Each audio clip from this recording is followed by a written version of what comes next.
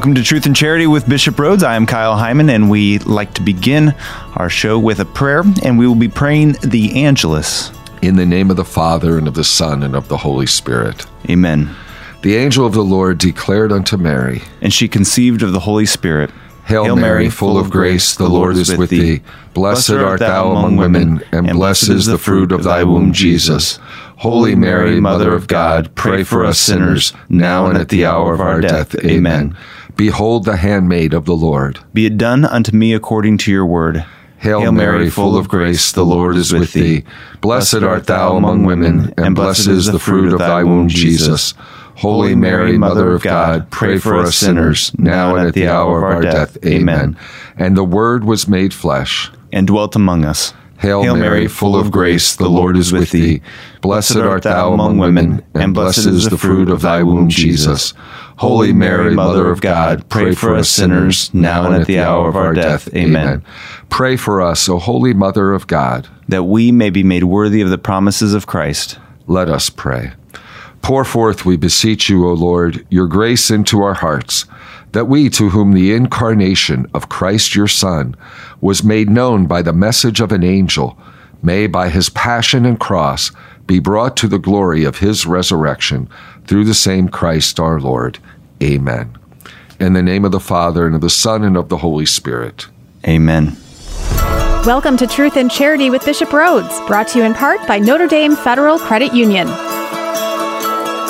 This week, Bishop reflects upon St. John Chrysostom, the parable of the prodigal son, and much more. Submit your question for Bishop to answer at redeemerradio.com/askbishop.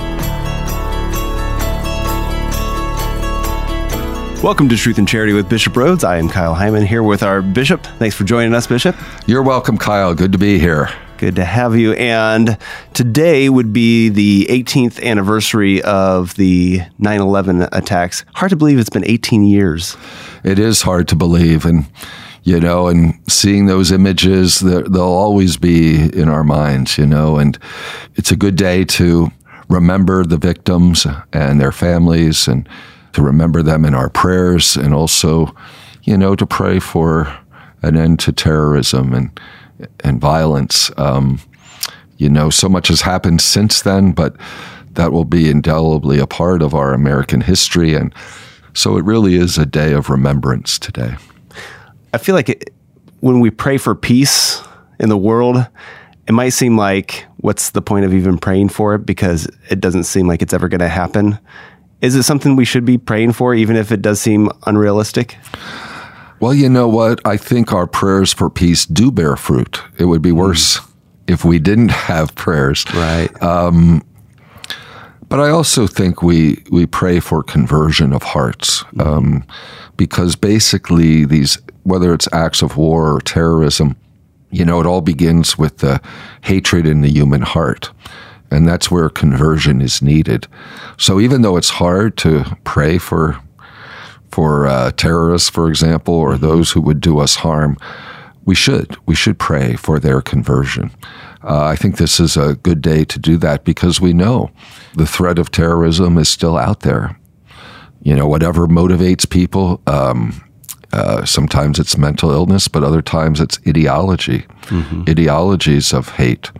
It's not just prayer, it's also working for peace, working for change in areas where people grow up, perhaps in a culture of violence and hate. All right. Coming up on Friday, September 13th, we have the memorial of St. John Chrysostom, who was a bishop and doctor of the church. I think you've talked a little bit about him in the past, but maybe a few highlights from his life. If I did, maybe I could ask you, Kyle, what you remember. Do you remember what Chrysostom means? Does it mean golden-tongued? Very good. Okay. Golden tongue, golden mouth. Yeah. Yeah, because he's actually John of Antioch, but no one knows him by that. He was born in Antioch of Syria back in the 4th century, and he's one of the great doctors of the church. I mean, one of the Eastern doctors of the church, one of the great saints. Who had he was an eloquent preacher. So that's why everyone called him Chrysostom. Yeah.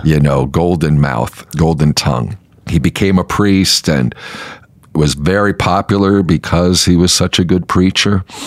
He had, great reputation.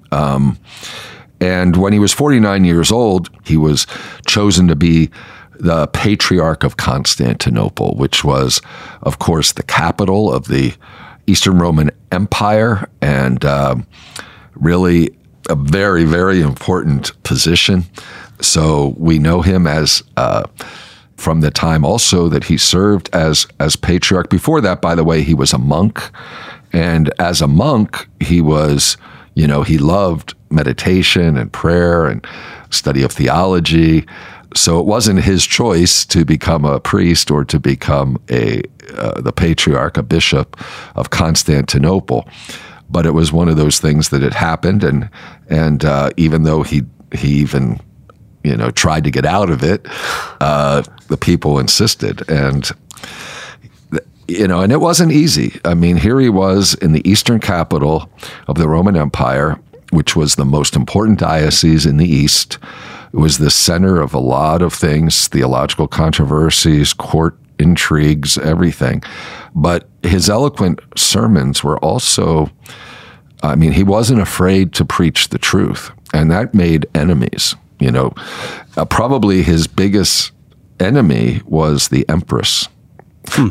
Not the emperor so much, but the empress. Her name was Eudoxia, and he would preach against some of the excessive and extreme wealth of the royal court, and she took this personally, because he was talking about the greed, etc. He was condemning, and so she really, used her influence to get him exiled.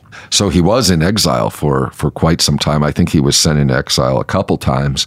Also, the fact that he denounced when there were sins of the clergy or whatever, he was not shy to denounce all these things. He was denouncing the luxury. He was encouraging people to take care of the poor and the duty of almsgiving.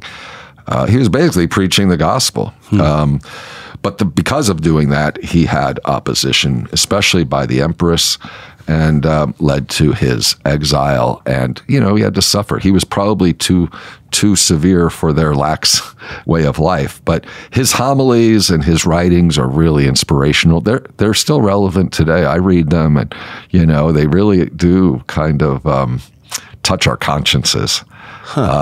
He died in the year 407. I think he was on his way again to another exile when he died. And then some years later, he died in the city of Comines. And later they brought his relics, we talked about relics in our last show, back to Constantinople maybe 30 years after he died. And that was a huge event, bringing his relics back to the city.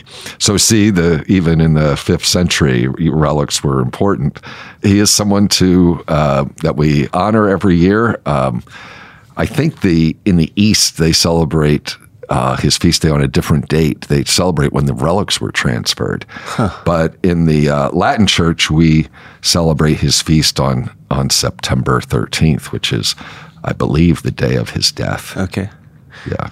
Then the following day, Saturday, the 14th, is the Feast of the Exaltation of the Holy Cross, which is kind of a big deal for our diocese with Notre Dame and Holy Cross College, and then, of course, Holy Cross Parish and School as well, and all the Holy Cross priests that are active in our diocese. Yeah, it's so interesting that it's not the feast day for the Congregation of Holy Cross. Their feast day is the day after. It's the Feast of Our Lady of Sorrows. Although the Feast of the Exaltation of the Cross is also a big feast for them, but it's not their patronal feast. Yeah. But I think this feast day began in Jerusalem when it's the date of when the Basilica of the Holy Sepulchre was dedicated. Okay. And of course, that's built over the site of Calvary and also over the site of the tomb of Jesus. Mm-hmm. It's interesting. I think one of the callers or someone asked about St. Helena or St. Helen and her finding the true cross. So we celebrate the exaltation of the Holy Cross. It's interesting to look at that tradition. of St. Helena finding the true cross in Jerusalem. You know the story, Kyle? I think so. There were 3 crosses, and they weren't sure which one might be the true cross, and so was it somebody that was ill? They put near them, and one healed the person. Right. And so they... Yeah. And I've heard different renditions of that story. One that it was a leper who was cleansed, but then I read another place where it was someone who was dying and from a terminal illness, and she touched the cross, and when she was cured when she touched the third cross, and that's how they identified it as the true cross. Now, how much of this is legend, how much is true, we really don't know. But I would say some of the history that we do know, when the Emperor Hadrian was the Roman emperor, which was back in the early 2nd century, and he made Jerusalem a new capital, and he forbade, he abolished a lot of Jewish things, and Jerusalem was pretty much in ruins after the revolt in the year 70 AD when they, raised the temple. And the Emperor Hadrian really was against both Judaism and Christianity. So he leveled the top of Mount Calvary and erected a temple there to the Roman goddess, the pagan goddess Venus. Okay. And he also cut away and leveled the hillside where Jesus' tomb was. And he built a temple to the pagan god Jupiter. Well, a couple centuries later, we have the Emperor Constantine, who in the year 312 became emperor. And then the next year, he had the Edict of Milan and he legalized Christianity. It was this new emperor then, and his mother's name was Helena. Mm-hmm. His mother converted to Christianity before he did. But according to the church historian Eusebius, Helena went to Palestine in search of the sacred sites. And she built churches above the site of the Nativity in Bethlehem and at the site that was believed to be where Jesus ascended into heaven. So Eusebius mentions this about St. Helena. Other things too, she was very generous with the poor, a very pious woman and all that. Now, how do we connect her with the cross? Well, here's where we're kind of not quite sure of history and legend. Okay. But they decided to demolish that temple of Jupiter, and they found, or they discovered, what they thought was the tomb of our Lord. And they built a new shrine over it. Of course, that's what we have in the Church of the Holy Sepulchre in Jerusalem. They also demolished the temple of Venus, which was built over where Jesus was crucified, over Calvary, which was leveled. And then they were looking then for the cross. And that's where, as you said, they found the 3 crosses in a rock in a cistern. They also found the plaque, which had the words INRI, Jesus of Nazareth, King of the Jews. In Latin, it's Jesus Nazarenus Rex Judeorum. Then you already mentioned how they came up with the idea which of the 3 crosses was that of Jesus. Yeah. So there are some writings, subsequent writings that mention that Helena, St. Helena, was part of this, of finding this cross.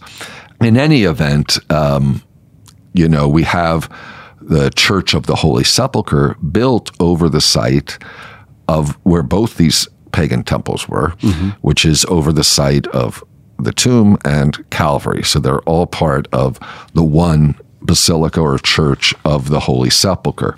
And it was on this date, on September 14th, that basilica was dedicated or consecrated, and that's why we celebrate on September 14th the exaltation of the cross. If you ever visit the Church of the Holy Sepulchre, you can go down into the crypt, and they have the chapel of the finding of the true cross, where this cistern was, where they found the 3 crosses. So, and I think they call it also the Chapel of St. Helena. So anyhow, all this is very interesting. And it's interesting to study, to read about. Of course, September 14th, we not only remember all these historical things, but we also remember what's the meaning of the cross. Yeah. It's the cross that's our cause of our salvation. Our Lord's self-giving love, his sacrifice of himself on the cross that has brought about our redemption. Do you have a favorite crucifix or image of the crucifixion? Well, I like realistic ones. So I do like the San Damiano cross that spoke to St. Francis. But in my chapel, I like one that's, I have a hand-carved wooden crucifix that's colored and something I like to gaze on because it's very realistic and it helps me to meditate on the death of our Lord. But I can't really name a particular, if you mean like a famous artist, no, other than the San Damiano cross, Okay. All right, well, coming up, we'll talk about Sunday's Gospel, about 3 different parables, and get to your questions right here on Truth and Charity with Bishop Rhoades, brought to you in part by Notre Dame Federal Credit Union.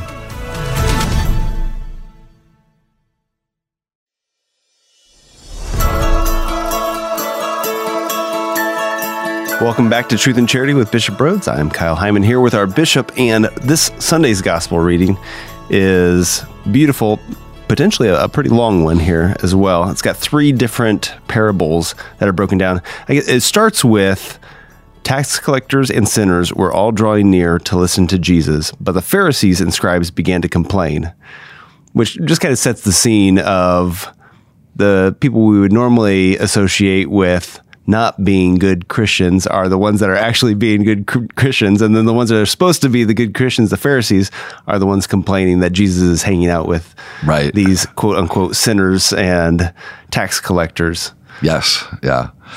And so then he talks to the Pharisees. And so these 3 parables seem to be directed more towards the Pharisees, explaining why he's here to talk with the sinners and tax collectors. Yeah, exactly. I think it's when we reflect on these parables, it's good to be cleansed of any self-righteousness on our parts, because that was their problem. They're really represented in the parable of prodigal son by the elder son. Mm-hmm. They were resentful of God's mercy. Yeah. So that was, I think, a very pointed message to the Pharisees and scribes, was the elder son in the parable of the prodigal son. I think you can get so deeply into these 3 parables.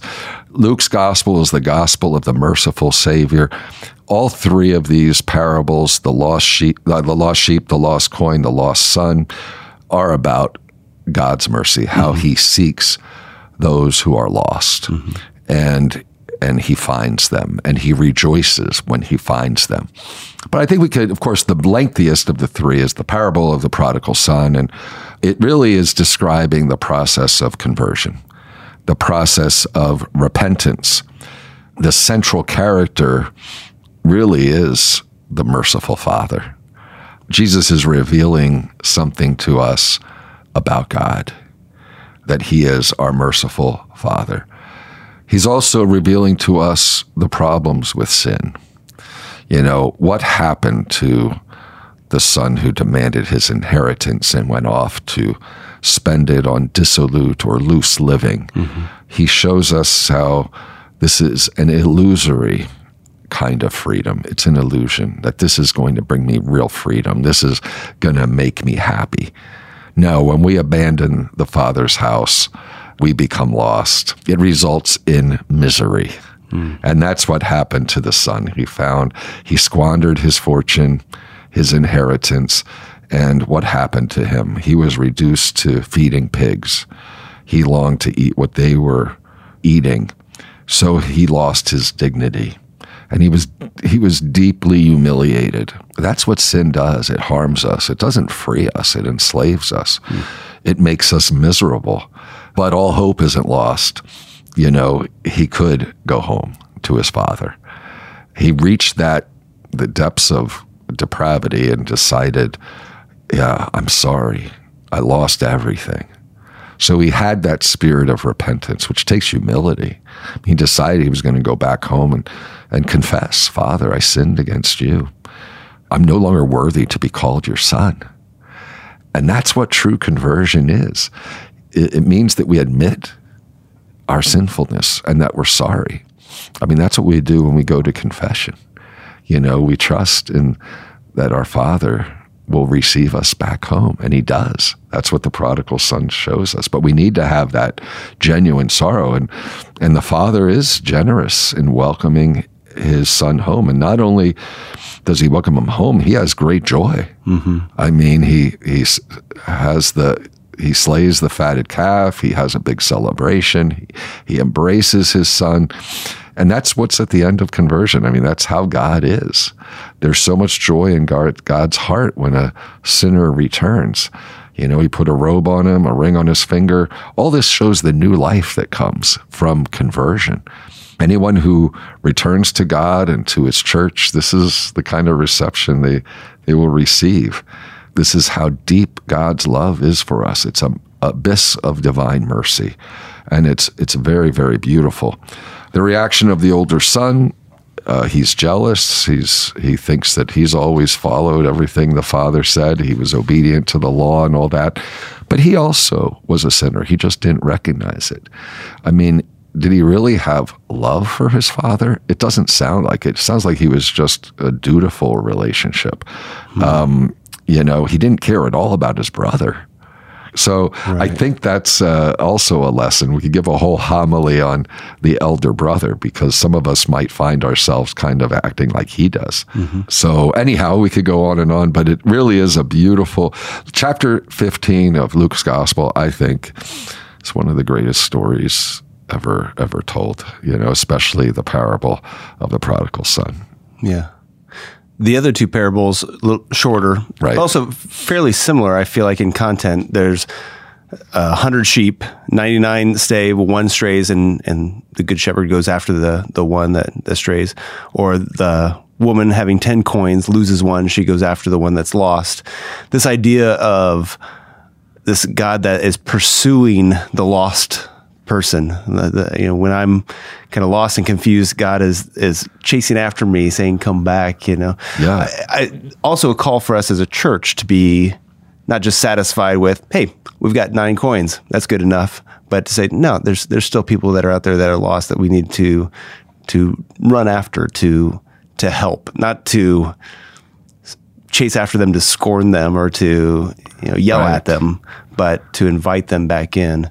So hopefully we're doing that as a church. Also similar to the prodigal son, with the lost sheep, what happens? The shepherd, after he finds him, he puts the sheep on his shoulders with great joy, the parable says. And then he calls, when he gets home, everybody else to rejoice with him. And the same with the woman who found the lost coin. She says, "Rejoice with me," she says to her friends, "because I found the coin that was lost."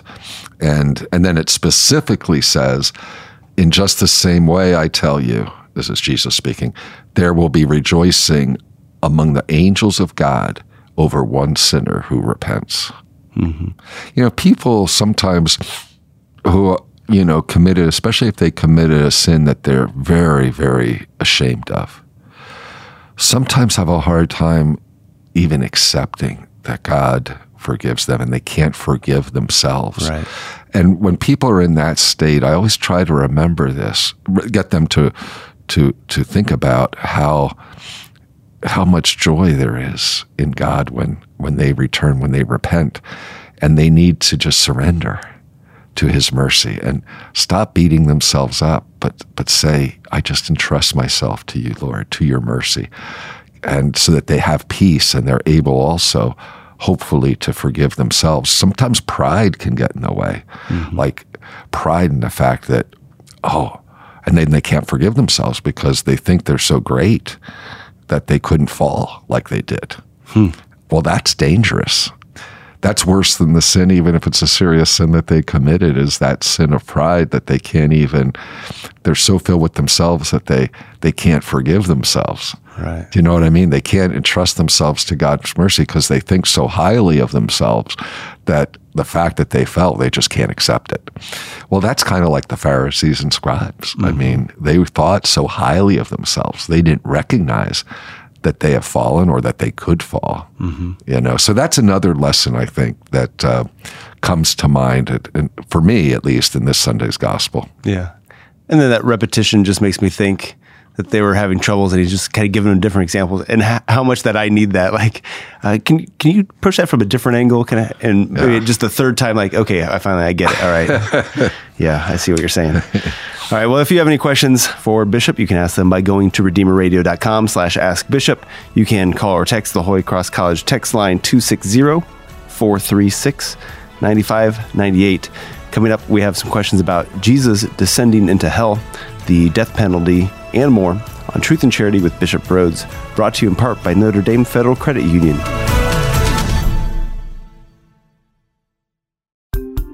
What's the difference between Notre Dame Federal Credit Union and a bank? Well, banks are owned by investors looking to make a profit. Notre Dame FCU is different. We are a not-for-profit, member-owned cooperative. Our mission is to help our members improve their lives by providing products and services that save them money. If we end up with too much money ourselves, we simply give it away to our members' favorite charities. Last year, over $1 million.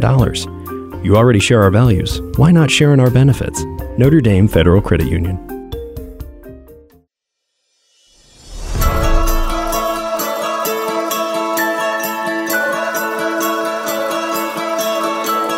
Welcome back to Truth and Charity with Bishop Rhoades. I am Kyle Hyman, asking the questions that you've submitted. Someone asked, and I think this is a really good question. In the Apostles' Creed, we say that Jesus descended into hell. Why did that have to happen, and what happened when he was there? Okay, first of all, I think I need to, I mean, we profess this when we pray the Apostles' Creed or the Nicene Creed. He descended into hell, and on the third day he rose again. When we think of hell, we think of the place of eternal damnation. That is not the word that's used here.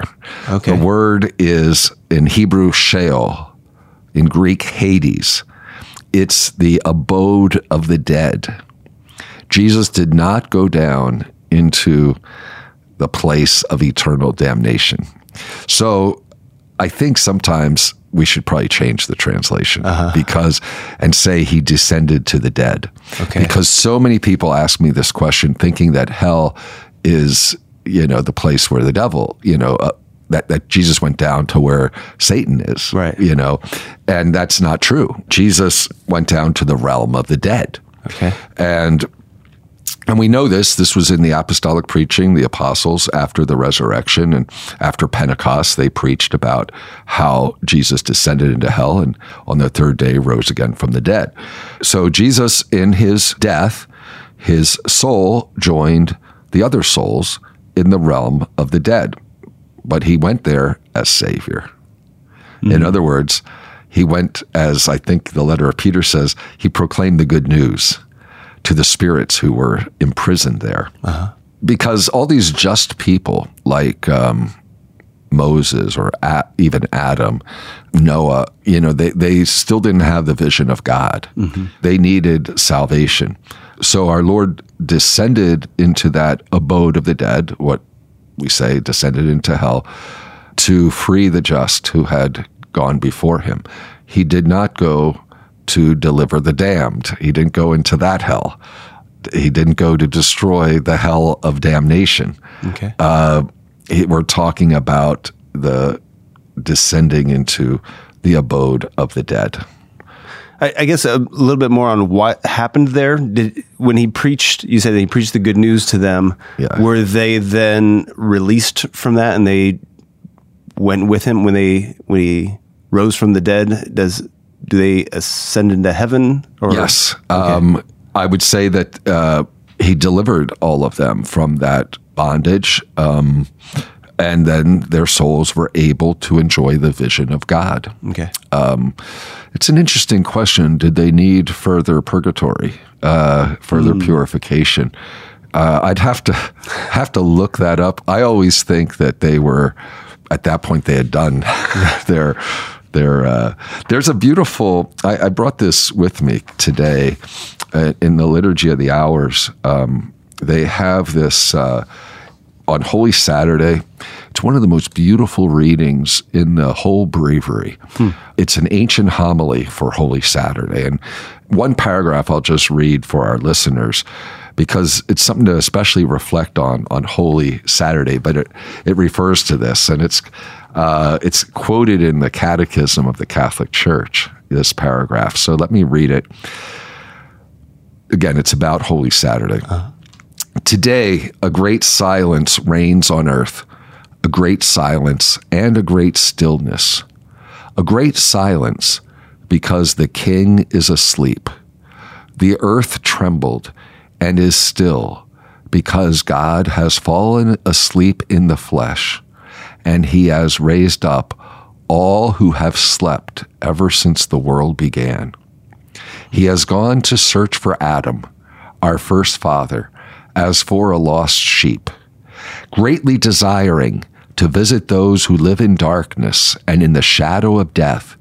He has gone to free from sorrow Adam in his bonds, and Eve captive with him. He who is both their God and the son of Eve. I am your God, who for your sake have become your son. I order you, O sleeper, to awake. I did not create you to be a prisoner in hell. Rise from the dead, for I am the life of the dead. I think that's beautiful. Yeah. All right. Well, another listener wrote, the death penalty has been in the news recently since the U.S. recently decided to resume capital punishment for federal inmates after a 16-year hiatus. What does the Catholic Church teach about the death penalty? Okay, this is going to take me a little while to explain, because some of our listeners may know that last year, Pope Francis did a change or a revision to a paragraph in the Catechism about the death penalty. Right. I think it would be helpful to look at what the Catechism used to say and what it says now. Okay. One of the things is sometimes there can be a revision of the Catechism because there'd be a development. In other words, some development in the teaching.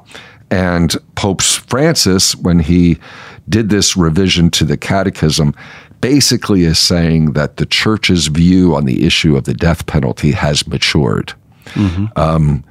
In the previous edition of the Catechism, it's all in number 2267. So if you want to know what the teaching is, you can look at number 2267 of the Catechism. And this was approved by St. John Paul II, and especially incorporating his teaching in Evangelium Vitae, the encyclical on the Gospel of Life, where he taught about the death penalty as well. That's reflected in the Catechism. Pope Francis revised it further, and I'll explain why. It used to say, assuming that the guilty party's identity and responsibility have been fully determined, the traditional teaching of the Church does not exclude recourse to the death penalty, if this is the only possible way of effectively defending human lives against the unjust aggressor. Mm-hmm. So in other words, the Church has allowed the death penalty in the past because it was the only way to keep society safe, basically. Right. So you continue reading the Catechism. If, however, non-lethal means are sufficient to defend and protect people's safety from the aggressor, authority will limit itself to such means, as these are more in keeping with the concrete conditions of the common good and more in conformity with the dignity of the human person. Mm-hmm. Today, in fact, as a consequence of the possibilities which the state has for effectively preventing crime, by rendering one who has committed an offense incapable of doing harm, without definitively taking away from him the possibility of redeeming himself, The cases in which the execution of the offender is an absolute necessity are very rare, if not practically non-existent. So Pope John Paul was very strong on this. Even when he came to St. Louis back in 1999, he was very strong, saying that this is not necessary to defend human life today. So he was very strongly against capital punishment. Would you say the exception was almost like a hypothetical? Yeah. Like if there would be this case, I almost can't even imagine it, but if there would be a case, then it would be acceptable. Exactly. Yeah. So Pope Francis then in the revision took it a step further. He doesn't even talk about how the traditional teaching of the church did not exclude recourse to the death penalty if it was the only way to defend human life. So I think that's where there's been some controversy. But it might be helpful for me to read what the Catechism says now, since it's been revised. This is what how Pope Francis revised it. Again, it's number 2267. Recourse to the death penalty on the part of legitimate authority following a fair trial was long considered an appropriate response to the gravity of certain crimes and an acceptable, albeit extreme, means of safeguarding the common good. Today, however, there is an increasing awareness that the dignity of the person is not lost even after the commission of very serious crimes. In addition, a new understanding has emerged of the significance of penal sanctions imposed by the state. Lastly, more effective systems of detention have been developed, which ensure the due protection of citizens, but at the same time do not definitively deprive the guilty of the possibility of redemption. Consequently, the Church teaches in the light of the gospel that the death penalty is inadmissible because it is an attack on the inviolability and dignity of the person, and she works with determination for its abolition worldwide. So I would say that's stronger. Yeah. It doesn't admit of exceptions, brings out the idea of the possibility of redemption for the guilty that can be impeded if they're put to death. Right. So I would say that this is a significant revision. It's just not minor. As Pope Francis spoke about how this teaching on the death penalty, as it's been reformulated, it's a teaching that's been matured. So I would say at this point, it's basically saying, because of the dignity of the human person, that dignity isn't lost even after committing the most serious crimes. And John Paul and Pope Benedict both, spoke against the death penalty. But I think at this point, it's gone even a step further with Pope Francis, where he is saying it's something that needs to be totally rejected because it's an attack on the inviolability and the dignity of the person. Yeah. All right. Thank you for that clarification. If you have questions for Bishop, you can go to redeemerradio.com/askbishop. You can call or text the Holy Cross College text line 260-436-9598 right here on Truth and Charity with Bishop Rhoades, brought to you in part by Notre Dame Federal Credit Union.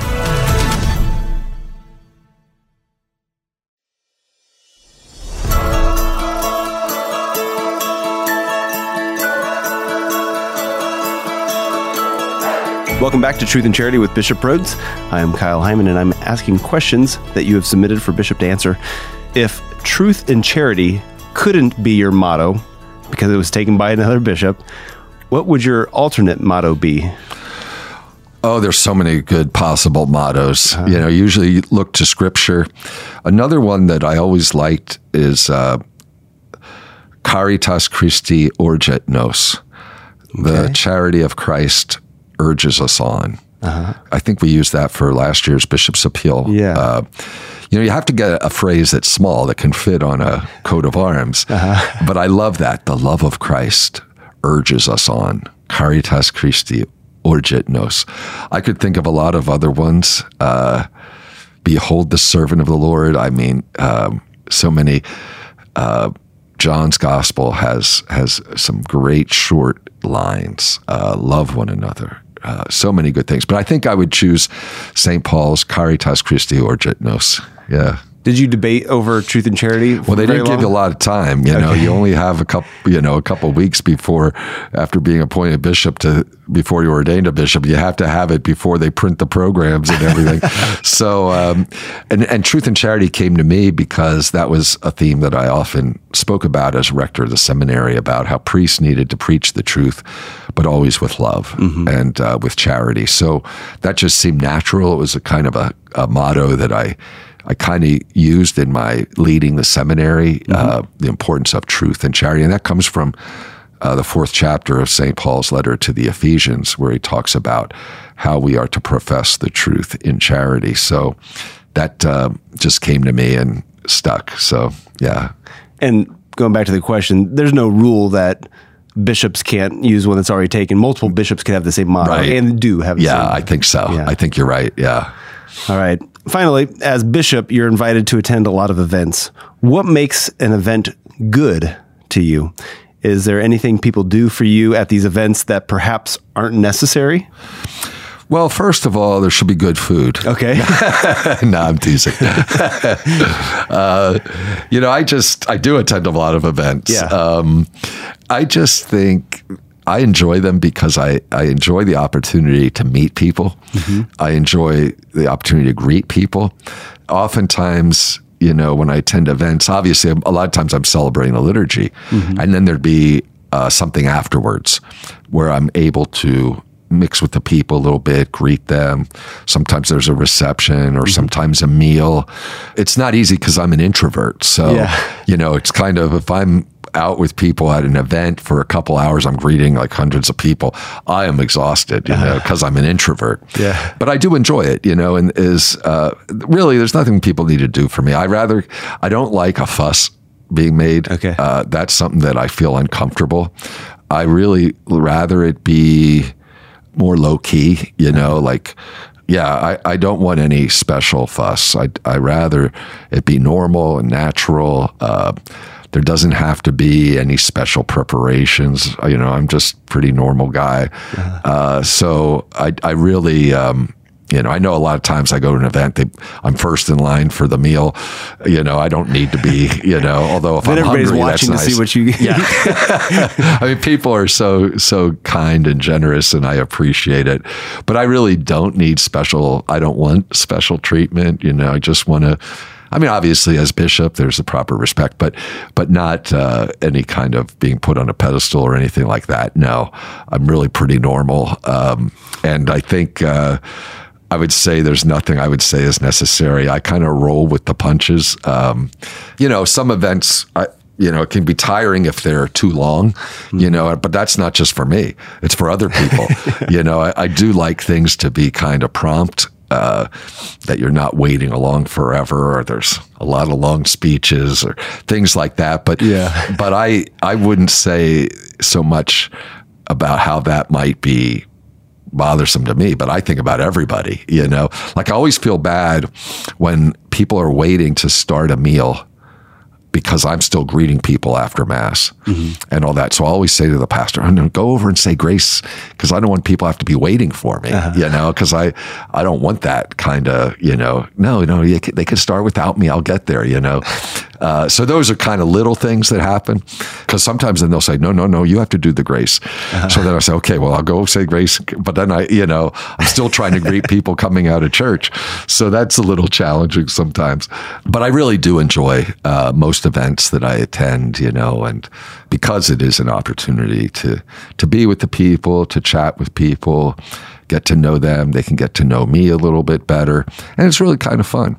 I enjoy, events with people of all ages too. Sometimes it's youth events. Sometimes it's events with older people, conferences, whatever we might have. There's just so many opportunities to interact that I really appreciate, because it's important that I get to know the people and the people get to know me. Part of it, some people say, well, I love listening to you on the radio, because then they kind of get to know, You know, I have to tell you, for example, when I was at Waterloo and people were talking about how they listened to this show, they prepared some of the foods that they heard that I like on this show. So, so that's funny. Yeah. You can send a menu in advance. Like, yeah, here are some of my favorites. All right. Well, thank you so much, Bishop. Could we get your Episcopal blessing before we go? Sure. The Lord be with you. And with your spirit. Blessed be the name of the Lord. Now and forever. Our help is in the name of the Lord. Who made heaven and earth. May Almighty God bless you, the Father and the Son and the Holy Spirit. Amen. Thank you, Bishop. You're welcome, Kyle. Check out previous episodes of Truth and Charity by going to redeemerradio.com/askbishop. While there, submit a question for a future episode. You'll get an email letting you know your question has been received. Truth and Charity with Bishop Rhoades is brought to you in part by Notre Dame Federal Credit Union.